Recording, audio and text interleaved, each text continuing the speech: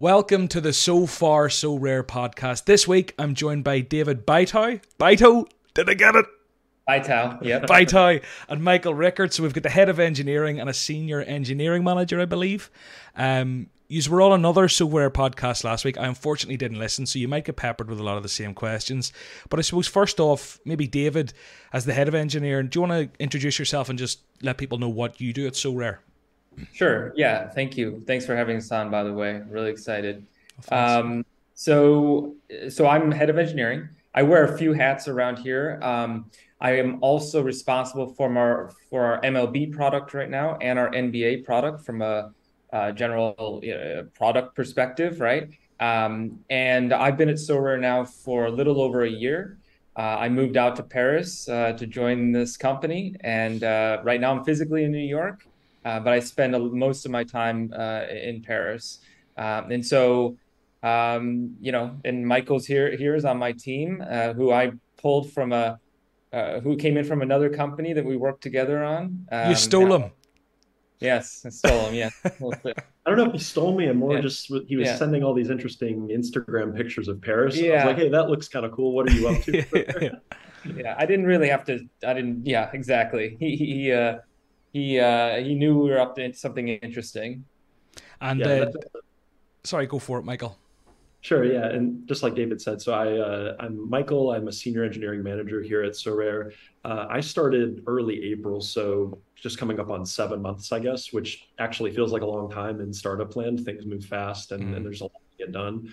I basically oversee all of the developers who are working on US sports in some capacity. So whether that's an NBA or MLB across all the disciplines, front end, back end, mobile, etc. And then prior to joining Sorare, I worked at a large hedge fund called Bridgewater for about 8 years. And that's where I crossed paths with David. And then, like I said, saw some interesting photos of Paris, saw that he was working at some interesting company, and basically reached out and tried to learn more. And here I am. Unreal. Have you learned any French yet? Either of you? Un petit peu. That's his problem. Like, he actually knows it, but then he's not confident enough with it. Yeah. So it comes Yeah. off like he doesn't know. Yeah, luckily, everybody in the office, we are an English, a written English company. We speak mostly English. When I join a meeting, sometimes that it's only French folks. They're speaking French and they immediately have to switch to English. But it's been good. Yeah, we're an absolute. I don't know if it's the same in America. I suppose in America you have a lot more diversity, where you'll have a lot of people who speak Spanish, a lot of people who speak all sorts of languages. Ireland, UK, we're just brutal compared to like our European mainland people. They speak 2-3 languages regularly more. We're just terrible. I think when we go to school here, that like French is the class that you like throw paper at your mate and like say you need to go to the toilet 4 times. As engineers, we have an advantage because all the code is written in English, and so I just know how to read it for free, basically. So, like, I suppose is code's international language just English? That's just it. Basically, I would say yes. I've come across other languages sometimes, but mostly you find English by and large. So I'm going to talk to you like I'm a 3-year-old, because I may as well be when it comes to like engineering, coding, all of that. And I'd say a lot of the listeners are, well, there probably is a percentage of the listeners who are like die hard into this stuff, and they'll be like, give us in-depth stuff. I want to kind of make it layman friendly. So what does an engineering manager, an engineer at Sorare typically do? Are you writing code for websites, for reward distributions, for competitions? Like, what do you actually do? Yeah, I mean, actually, I'll just let you, Michael, can start, and I'll. Now he has to bluff what he does in a day-to-day.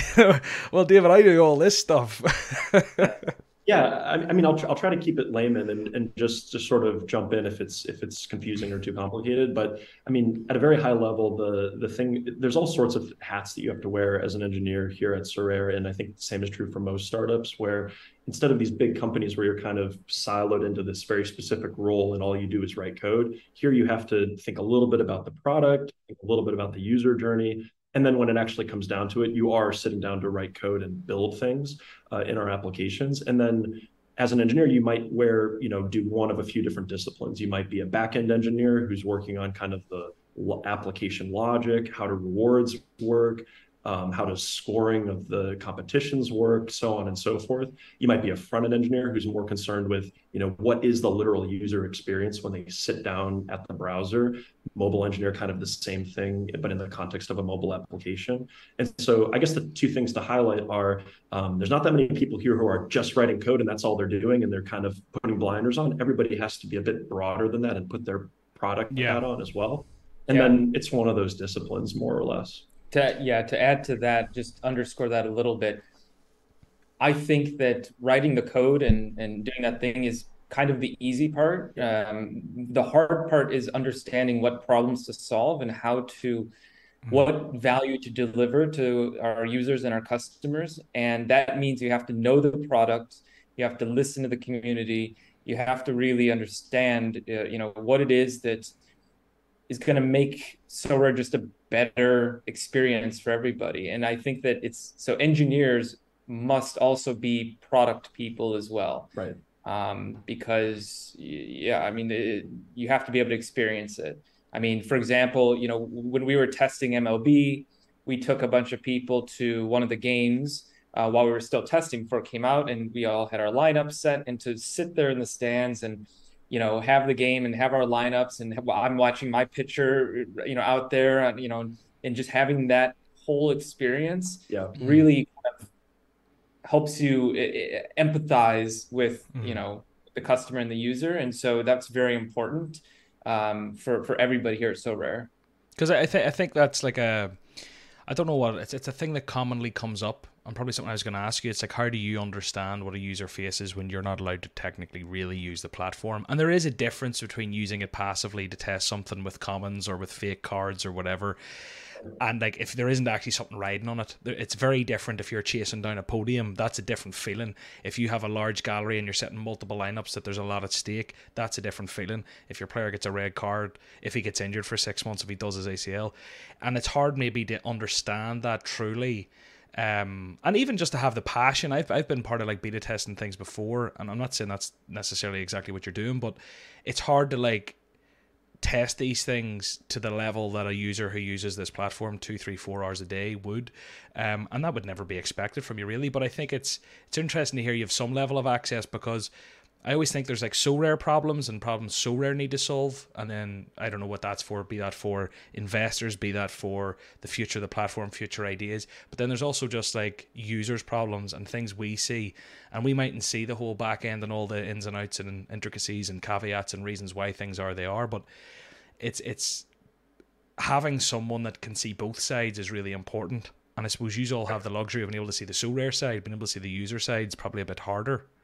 Yeah, I can comment on that. I'll say a few things, which is you're absolutely correct. First of all, when you're playing with commons, versus something where you have maybe a little bit more skin in the game, it changes everything, right?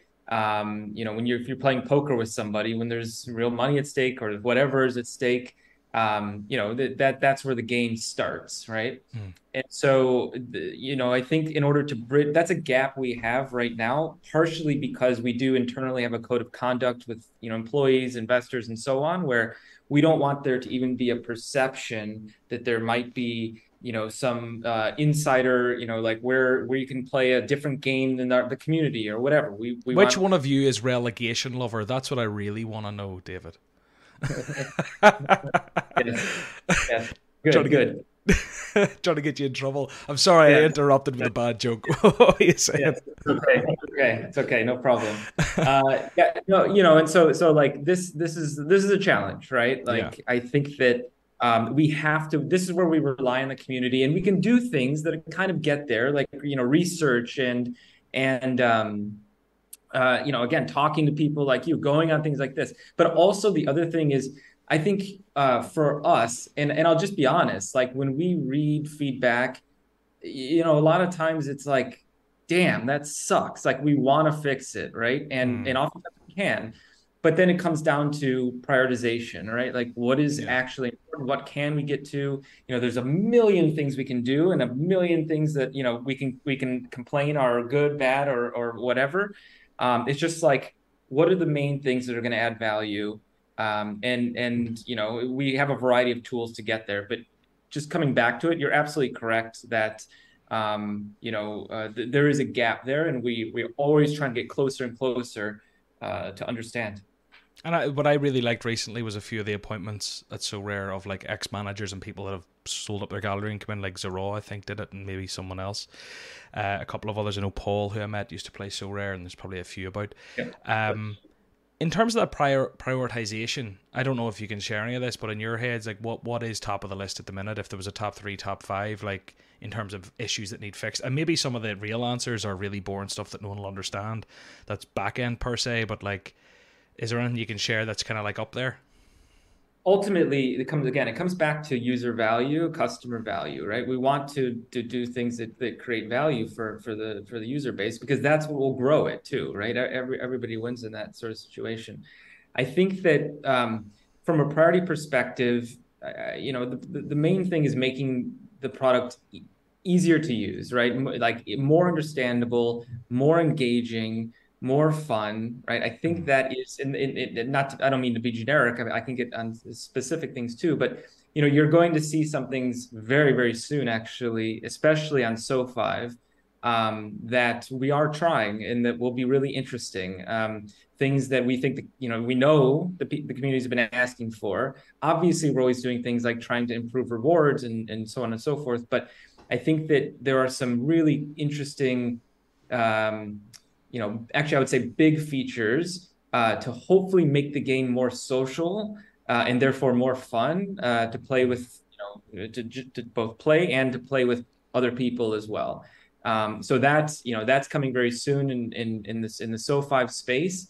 And of course, on the NBA side, same thing. The game has to be fun, has to be engaging, something to do every day. Whether it's like, something as much as like trading your common cards. Like, why can't you do that, right? Like, it's bringing utility to it. And so, these are just some of the things that that kind of move the product forward and make it more engaging and just make it more fun. I think that's the key thing here. It's fixing the issues that come up that are just problematic, right? Like that get identified by the community or whatever, and then there's just moving the product forward to be more fun, more interesting, and those are really our top priorities. It's spread. Sorare is such a great game. It can be even greater, and we want to spread that out, right? Yeah, and just to kind of underscore part of what David said, I think, especially in US sports, the strategy till this point is we just need to get a product out there, get it in the hands of our users, get them playing, get them engaging with these new sports, et cetera. Like that was kind of the first goal of the team. And now, as David's saying, it's really how do we quickly iterate on whether it's user feedback, whether it's our own internal ideas, but how do we quickly roll out new features, new exciting experiences, and then just listen to the community. Some stuff is going to be a hit. Great, we'll keep it. Other stuff won't be a hit. Okay, cool, let's take it back out. But I think that's kind of the shift in how the development team is going to be operating going forward, is more this very agile, let's release a bunch of small things, see if that's helping. If not, change course. Yeah, I mean, on the reward side, for example, not to deep dive too much into it, but looking at being more flexible with tiering, things like doing unique drop schedules, stuff like that, or unique drop schedules, I should say. Yeah. Just again, we always have that thread that we're improving, because obviously it is very important. I was going to have two things noted. One was the first thing you said that really excited me is the social aspect, because I think when I talk to like Wheels on this podcast occasionally, like the top sort of 5, 10, 15 managers in the platform, something that I'm always a little bit envious of them about, aside from their bank account, is the social aspect within the game for them, because they're on the leaderboards fighting the same people every week, and they know who they're battling against, and they might message, like YNWA might message Nanzo and be like, you got me this week or whatever. But whenever you're in the super rare, maybe you get a bit of that. Whenever you're rare limited, there's just so many people on these leaderboards that actually it is almost like a me versus the game. While it is a me versus everyone and me versus player, it feels like me versus the game, because it's about me trying to get as high on that leaderboard as possible. And I don't really look at what my friends are doing. It's not like, Quinny, I got you this week in Rare Pro. Whereas, as you say, if the social element is there, we've seen it on the platform, you can follow people which is a nice thing, but it really you can't do anything with it yet. But I know it leaves the door open in the future. But being able to follow specific leaderboards or set sort of custom competitions or whatever that happens to be, I think that could be really fun and actually lead to way more engagement and community building. Let me tell you this. Exactly what you said, right? Like when you're in the unique competitions, there's not many of you, right, playing. And that makes it a more of a group, really, is really what it is. When we play internally with our staging environment, basically, when we're testing the product, it's just us, the employees. So again, it's a group, right? We can compete. We know who's on the leaderboard. We see each other. Bit of trash talk, etc. Exactly. Yeah. That is exactly what we are stepping into very, very shortly. And so obviously, just like anything, when we release these new features or products, they're pretty, I don't want to say basic, but they work. It's a minimum viable product, right? What we call an MVP. So it should work, and it'll try and bring in this case, an experience like that, and then we will evolve it, right? And so I'm really excited to hear you say that, because I think we're going to have some things very, very soon. Yes. I don't know, like, I mean, and then this is something I remember from could be 2 years ago now, could be a year and a half, and again, maybe it's just technically really, really hard to do, maybe the logistics of it, maybe no one listening, maybe everyone's going, John, you're crazy, this is stupid, shut up. But like what I thought was interesting before was the idea of, like, I remember Nicholas made a tweet about it, maybe it could have been 18 months ago.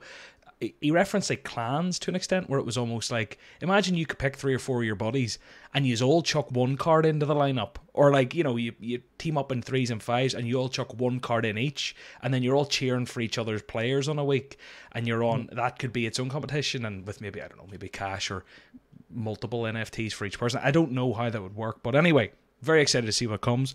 The second thing, let me just add one thing if I can. Just sorry, this is something I always try to say, which is like, so what you're alluding to is interesting, right? Like we talk about these things all the time. We can do, and you mentioned like you don't know if it's hard technically or whatever. We can do anything, I think, right? Like within reason, like we can build anything. It's just we can't build everything, right? And so it's always making those trade-offs and figuring it out. And so that's basically what we're doing, week over week. So yeah, prioritization, MVP, and then iterate, I suppose. Definitely. The you mentioned, Michael, about the auction time, I think, or was it, no, maybe it was you, David, about the unique sort of drops and whatever else. Yes. I've seen a little bit of friction recently about, like, maybe there'll be 24 uniques over 2 or 3 days here, and then there might be a day where there's one unique and then this and that. Auction scheduling itself has long been a thing. It's a question I get all the time, because I onboard a lot of new people and they always say, when's this guy an auction, or when can I expect these cards? And often, like, these auction schedules can impact the market quite significantly, because a lot of new supply is coming, supply demand. I don't need to explain to anyone listening. Is I don't know if it's an engineer problem necessarily, but you see the timing of those auctions, like, how is that decided? Is that someone's role? Why is it sometimes there's no uniques? Why is it sometimes there's loads of uniques? Why is it that I know why we tend to see uniques when the player's on form, because we'll get more money for them, or Sorare will. But I don't know, it's just the auction timing seems to be something I'm seeing a bit of friction about recently. Yeah, there's some things I can say and kind of speak to with confidence. I can kind of stay at a high level. So again, one thing is always trying to improve it, right? We're trying to balance a few things here, like you said. You don't want to flood the market. You don't want to affect it negatively in too many ways, these sorts of things, but you want to keep it interesting and exciting, right? Especially on something like NBA, we want to be able to be flexible with things like uniques. When a player comes out of nowhere, gets hyped up, okay, that's a good time. People are going to be excited. Like, let's put out that person, his unique, right? Things like that. That is somebody's role, and that's something that we are operationalizing even more here at Sorare, so that we're putting not just more data behind it, but also more content and flexibility, so that we're reacting to the news, we're reacting to what's going out, in the real world. And so it's an art and a science, and it's something that we're constantly trying to get better at. That doesn't have a specific reasoning as to, at least there's different reasons, I would say, for these things. But again, it's just like getting that feedback and iterating on it is the mode that we're in. Because I think a problem maybe I saw with just unique auctions in general, and this is a very niche problem in terms of the percentage of people on the platform, a lot of people probably don't care. I find the unique division very hard to break into, because you need to buy players that are playing and that are doing well. If they're playing and doing well, someone's probably going to charge you an arm and a leg. The room for speculation on uniques, it isn't necessarily not there. It's just not there as much, because basically what would be lovely is if every unique that hit the market wasn't someone informed that everyone had their eyes on. Because if I could go in and buy a dodgy wee tier 2, tier 3 guy who no one really rates, and I kind of go, I think he's going to be shit hot next season, I've heard rumours of this transfer, blah blah blah blah blah, and I get him for good value, that's really good for people to come in and compete at unique and sort of progress. But I understand from Sorare's perspective as well, as if you go popping a little bit early in the season and all of a sudden that kid comes in January, gets a transfer to Salzburg, and all of a sudden he's an absolute hero, you're like, we sold this guy who would have sold for 30 grand for 4 grand. What have we done? Okay. We're not in the business. We're not here right now, as I mentioned, like, we're not optimizing purely for revenue or anything like that, right? Like, I mean, that's important obviously to the company, but we're optimizing for user growth, right? We want more, more players, more people is just better for everybody. And so it's a tricky one. I totally hear you. It's good feedback, and obviously, as usual, not it's something that, like, right after this podcast, I'm gonna go march over there and talk to one of our marketplace ops guys, Satoshi, and be like, hey, what's up? What do you think of this? Get your shit together, man. What's going on here? So anyway. I'm looking there and I'm thinking of the Sorare app, and this isn't meant, and I hope it isn't taken as a dig to anyone at Sorare, and maybe it's just me being relatively old school in terms of I've been on the platform a couple of years. I can tell you I haven't opened the app since I probably last had a Sorare employee or someone mentioned it in a podcast. It's weeks. And I don't know if that's because everything I need to do I do on desktop, but like, how have you found the uptake of the app? Was it kind of what you expected? Like, it's good. It's good, right? It's not as good as it could be, and I think that's because the plan here with the mobile app was a couple of things. One is just get on the field, right? Like, get it out there, and then maybe have a few features that we think are important, right? And I think for me, it's like, what can the mobile app do that the web can't do? Exactly. That is important, right? So like push notifications, let's say, maybe the cards look, the claiming reward is better on mobile, whatever that is. We're still figuring out what, obviously we're both building the things. We just launched NBA, so we had to build NBA for the mobile app, right? And we'll do the same with MLB. And so it's just getting the things out there and then iterating there to make it so that it is a companion. It does complement the web experience, especially when we start talking about things like daily engagement, like, things that you might want to come back to. You're not always on your computer or whatever. But I agree with you. I mean, when you're at your desktop or something, typically, in my experience, fantasy sports, I don't know. I'm on my computer. It's just easier, but, I don't know if you want to add. No, I agree with everything you said. And I think it goes back a little bit to what I said earlier around just getting something out, getting it in people's hands, and then iterating based on feedback and other ideas. The other thing that I would kind of highlight here is it starts to speak a little bit to how we're organized as an engineering department, where David's got some notification popping up. It's it's not as if there's like a mobile team that's just off to the side, and then there's like the SO5 team and the MLB team over here. The way that we try to align ourselves is that every sport vertical is fully autonomous across all of the disciplines. And so going forward, the thing that David's starting to allude to is very important to me is, how do you look holistically at the user journey for MLB? How do you look holistically at the user journeys for NBA? And then to David's point, there's a part of that journey that just makes more sense in the browser. There's another part of that journey that just makes more sense on mobile. Things like the live experience. Like, the thing that I want to get to is, I'm standing at the bar or whatever, all the live games are on. I see my players are on the field, and then I'm constantly pulling it out of my pocket to kind of see how my team's doing. Yeah. That thing. And so how do you lean into mobile and take advantage of what mobile is good at? Some of the things David alluded to: push notifications, companionship when you're on the go, etc. John, what do you think? What would you like to see in the mobile app that would make you use it? It's funny because I've been sitting here in my head thinking I've got the sponsor of the show, Sorare Data. I was like, this is like the perfect time, because I use the Sorare Data app every time. Yep. And while plugging them, I'll answer your question, because I was going to come back at you and say, like, I use Sorare data every day. I Yeah. really Yep. do. I sign in every day because I can do exactly what you said, where you're sitting at the bar watching the game and you pull your phone out, you click the app, you refresh, and you see your updated scores. You get player notifications about whether they're starting. You can see the decisives, you can see the scores. You can go and scout players if you want to with great data. You can get alerts. You can get all sorts of stuff. So, Sorare Data app, sign up with the link in the description. You'll get 2 weeks of their top tier free. But seriously, lads, it actually is. And again, it's one of those where that already exists with Sorare Data, but like to Sorare as a company, like would you, I suppose, like to, and again, HG is going to kill me for trying to get you to do this, but it's like, you should probably have that like the Sorare app should probably do exactly what the Sorare Data app does in many respects. Maybe Yeah, not exactly, but I think like the tracking your teams has always been a problem from a UI perspective Yeah. on Sorare native. I agree. We can definitely do better there. I think Sorare Data has been a great partner. I think Maxime, the CEO over there, is great. I think he really understands, Sorare, So5.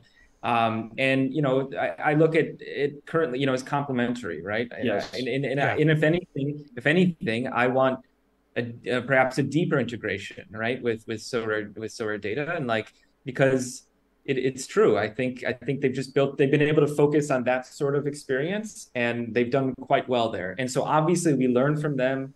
We can build things and kind of have a little bit of a symbiotic relationship. But I totally agree, and that's very good feedback, right? So it's an interesting, it's a tricky one. Yeah, I think the beauty of what Sorare Data have done is the fact that it's been built by users over the course of a year, 2 years, however long more. Yes. And it would be very hard for you to play catch up. And I'm guessing as a non-engineer, do all that coding and work everything out and get it all set up. And equally, I mean, they just do it so well, and it's kind of where everyone already is as well. So it is, as you say, maybe it should be more symbiotic than we need to do the exact same as them. It's like kind of let them yeah, do it. a large percentage of our customers use Sorare data because it is good and effective, right? And Mm. so I think that I think that's good for the overall ecosystem. We want to see more of that, if anything, right? That's why we have an open API. That's why Right. we maintain our platform to be pretty open. I mean, anybody could, without permission, go and build a Sorare data. It just so happens that they built a very compelling product. I have something to ask you about that. You see, okay, two things.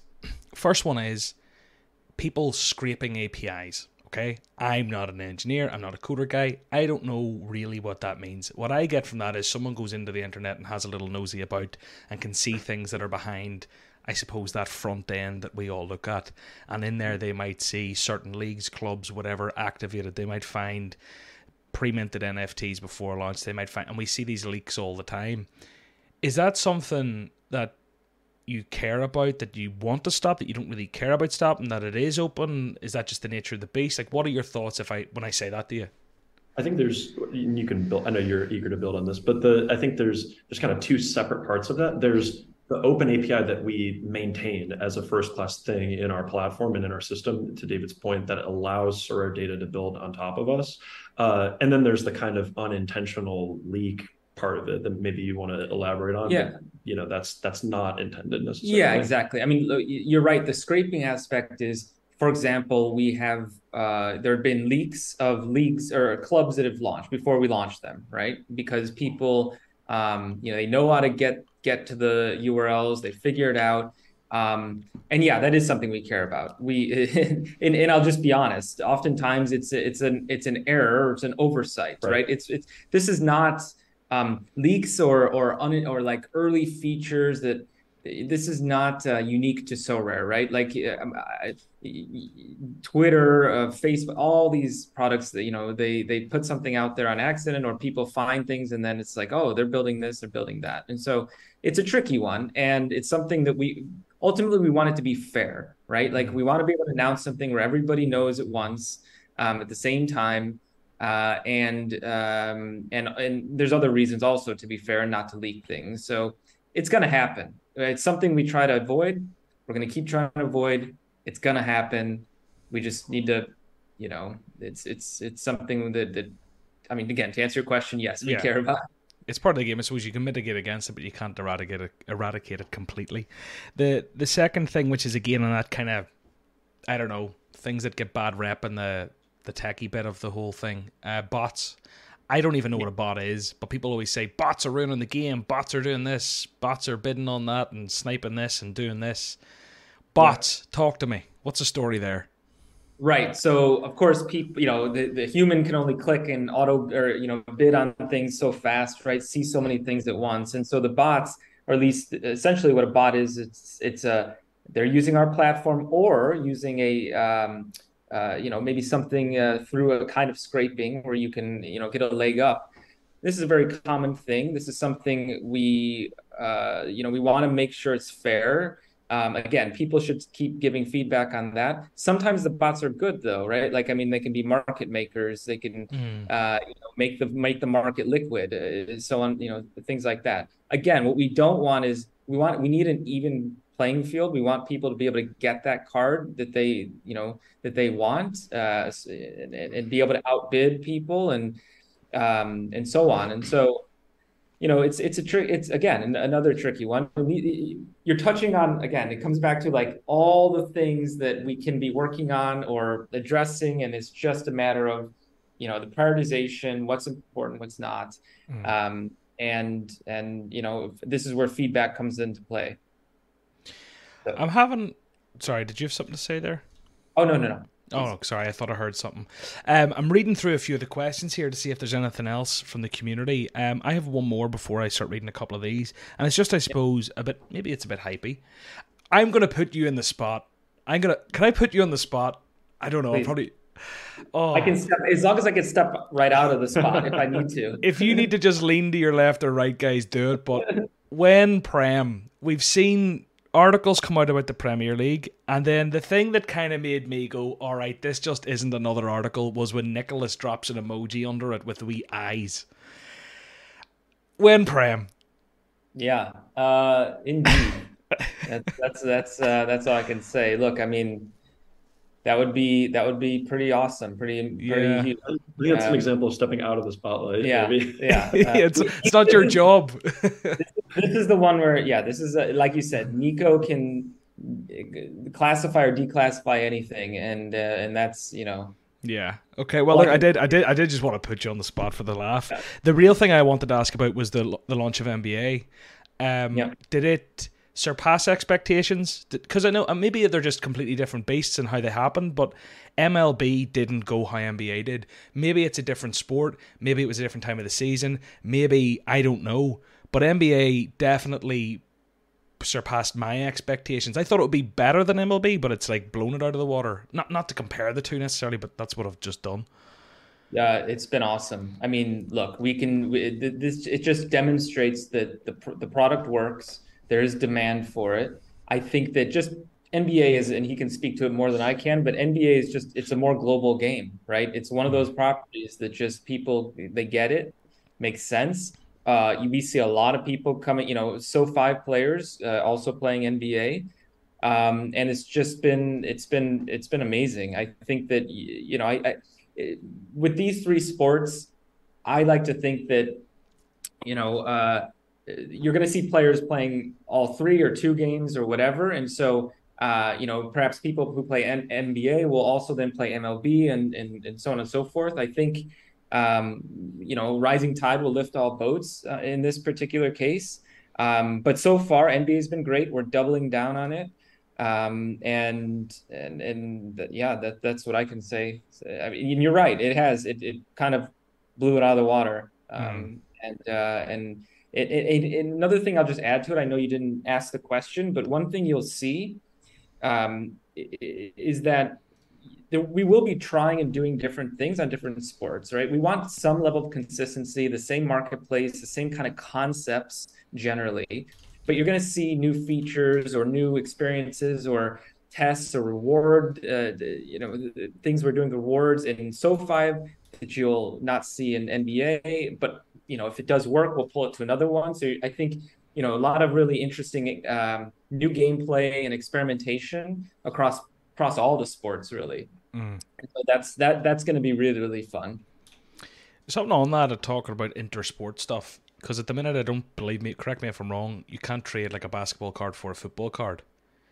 You cannot. There's no good reason why you can't do that right now. It's just something we haven't done. Do we want to be able to get there? Of course. It Yeah. makes no sense. Is intersport competition something you think would be interesting? Because that's something that excites me. Yeah, this is something that came up, I think, a little bit on the So We're in the States podcast. I think, I mean, it's interesting. We want to be able to do things that are uniquely Sorare, right? We have these three great properties. Well, okay, cool. Now, what can we do that's really interesting if you start to combine these ideas?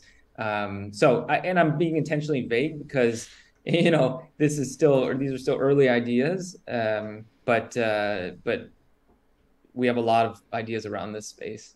Yeah, I think it's very exciting. I suppose the biggest hindrance at times will be the staggering of seasons to get them to line up and game weeks and such. But very excited for that. A few questions from people in the comments under this. There was a good one there. Yes, this, and again, I don't know if this is something that's even remotely possible. And Raymond himself says, if this isn't engineering, then don't answer. Will there ever be a function on Sorare to withdraw direct to your bank account? So I think a big barrier that a lot of us see all the time, and something that Nicholas always used to say, was that like blockchain is a means to an end in terms of digital scarcity and verification of assets. I'll not bore people with that, but a barrier I find all the time as a content creator who makes tutorials is, how do I get money in? How do I get money out? Mm-hmm. Is there a way in the future that can be way more intuitive? Yeah, it has to be. I think there's a couple of things that are important there, right? As you might imagine, there's regulatory issues, there's or legal, issues and things like that. We want to make sure that it works and it works well. I would say the main thing we want to do is reduce friction, right? People should be able to get their money in, get their money out. Should be easy one way or the other. And that's just, we're just going to keep improving and doing better there. Yeah, there's I don't think any philosophical reason why that wouldn't or shouldn't be the case. But that's a huge point of emphasis right now across the teams is that we've been talking a lot about gameplay, rewards, so on and so forth, but this pervasive notion of how do we reduce frictions across the product, whether it's regardless of sport, but just the platform in general? How do we make the product more approachable for people? How do we make it more approachable for fans generally, maybe aren't super crypto enthusiasts who are almost put off or, okay, what's going on with crypto? I don't understand it. How do we reduce those frictions, make it more intuitive, make it more approachable? That's a big theme that I think we'll be addressing in the coming months. Cool. Because, yeah, that's one of those things where I feel like I just get so many questions about how do I do this, how do I do that, and right. I think it's obviously like there's one thing bringing people onto the platform, but if they don't know how to get money onto the platform, they might even want to. And I think it's more relevant maybe for, I think of myself, if I was getting involved with something, and let's say I had a stock I wanted to invest in, and I look at it and I'm like, oh God, I have to go and set this up, and I have to verify my details, and I have to do this, and I have to do that, and do that. I'm not going to do it if I'm sticking 20 quid in. But if it's something that I'm putting 5 grand, 10 grand, it's substantial amounts of money, you do the hours ball ache signing up and sending documents and screenshotting. But for people who set up to Sorare who want to play on a budget for 10 quid, 20 quid, it's a much more significant boundary when it's like, oh, I'll sign up to this, yeah, oh God, oh nah, fuck that. Yep. I was only going to put 20 quid in anyway. But if they can just go boop, boop, beep, boop, done, it's in. Do you know? Yeah. So 100%. Got to reduce friction. That's very, very important. One of the most painful experiences for me since I joined the company was, sometimes it's very smooth and easy, but there have been times where I've watched friends try to onboard and go through it, and I kind of sit in the corner and I don't say anything, and I'm like, oh no, you're just click there, and so that's like a real pain for me when I see my friends struggle with product, and so I think it's top of mind for everybody is how do we reduce friction? How do we make it easy for new folks to get on the product? That's it, absolutely. I'm just picturing you there kind of being like, but it's so intuitive. It's so intuitive. Right there, it does it. Yeah. So yes. It gets back to your earlier point. I mean, when we're sitting staring at the thing every day, okay, it all seems very obvious to us. So that's why we really have to lean on the community feedback there in particular. Tell us what the frictions are. And I mean, all we can say is it's one of the biggest things to solve in addition to rolling out exciting new features in NBA. Because and so on. It helps, to be clear.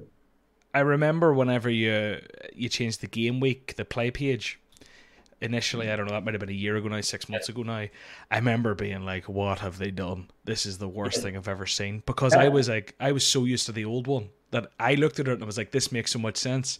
But then this one obviously makes more sense to someone who's never seen either of them before. But I was like, "What have they done? This is a headache." But This is the trade-off always, right? Change is hard. But I would also, I would acknowledge that that should have gone better, right? That should have been talking, been more closely testing with the community and so on. And that's something we certainly learned from. And so I mean, I was there and I remember. you remember it well. Okay, guys, is there anything else in your minds? I've looked at a lot of the questions, and thankfully we've actually answered a lot of them just by talking. I don't know if you had seen any before you wanted to answer, or if there's anything glaringly obvious I haven't asked you. Well, nothing comes to mind. I mean, I can always, what I will do is, some of the people I think ask questions on Twitter. I can go and respond to some of those and Cool. and help out there. Amazing. Well, guys, it's been a pleasure. I'll ask you one question before you go, and I don't know how much either of you care about soccer, football. Who do you think's going to win the World Cup? You first. I have no, I'm not zero speculation. Pick a country. Probably not the US, unfortunately. Yeah. Yeah. I don't know. So I'm also not the biggest football buff, but a team that interests me, I actually spent time I actually grew up for part of my life in England, and I think that they're kind of an interesting team. Like they made some noise in the Euro most recently. It's the classic kind of thing where they're always hyped up, very good on paper, et cetera, and then the bright lights turn on and all the media pressure hits them, and they kind of don't live up to it. Maybe I'm way off base. I mean, I have allegiance to them just because of the time I spent in England. Oh, England. Yeah, the time I spent there. Yeah. Yes. Well, okay, well, I'll phrase it then, I suppose, for you, David. Like, who would you like to see win it? Because I suppose, Michael, you said England. I suppose if you could pick in a dreamland, you might pick the US. But, David, is there a team you like? Americans always have, like, an auntie or a granny or someone that's bloody Czech or Italian or something, or Portuguese or... I think, I mean, it'd be fun to be around the office. France of won, course, I think with Nico and Adrian, our CTO, and all the other football fans. I mean, it'd be a lot of fun. I remember, yes, it'd be a lot of fun. I'll just say le bleu. Allez le bleu. Isn't that what they say? Something like that. Anyway, lads, it's been an absolute pleasure. Thank you so much for your time. I really appreciate you coming and talking, because I suppose, like, you guys coming and talking to the community like this. As I said, I literally put you on the spot a couple of times. As I said to you before we recorded, it's different when you ask Big Nico it, because he's kind of the guy. Like, no one's going to come and tell him off necessarily, but I'm asking you hard ones, so fair play. Hopefully he'll come back someday.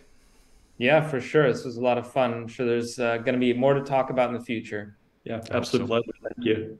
Thanks, guys.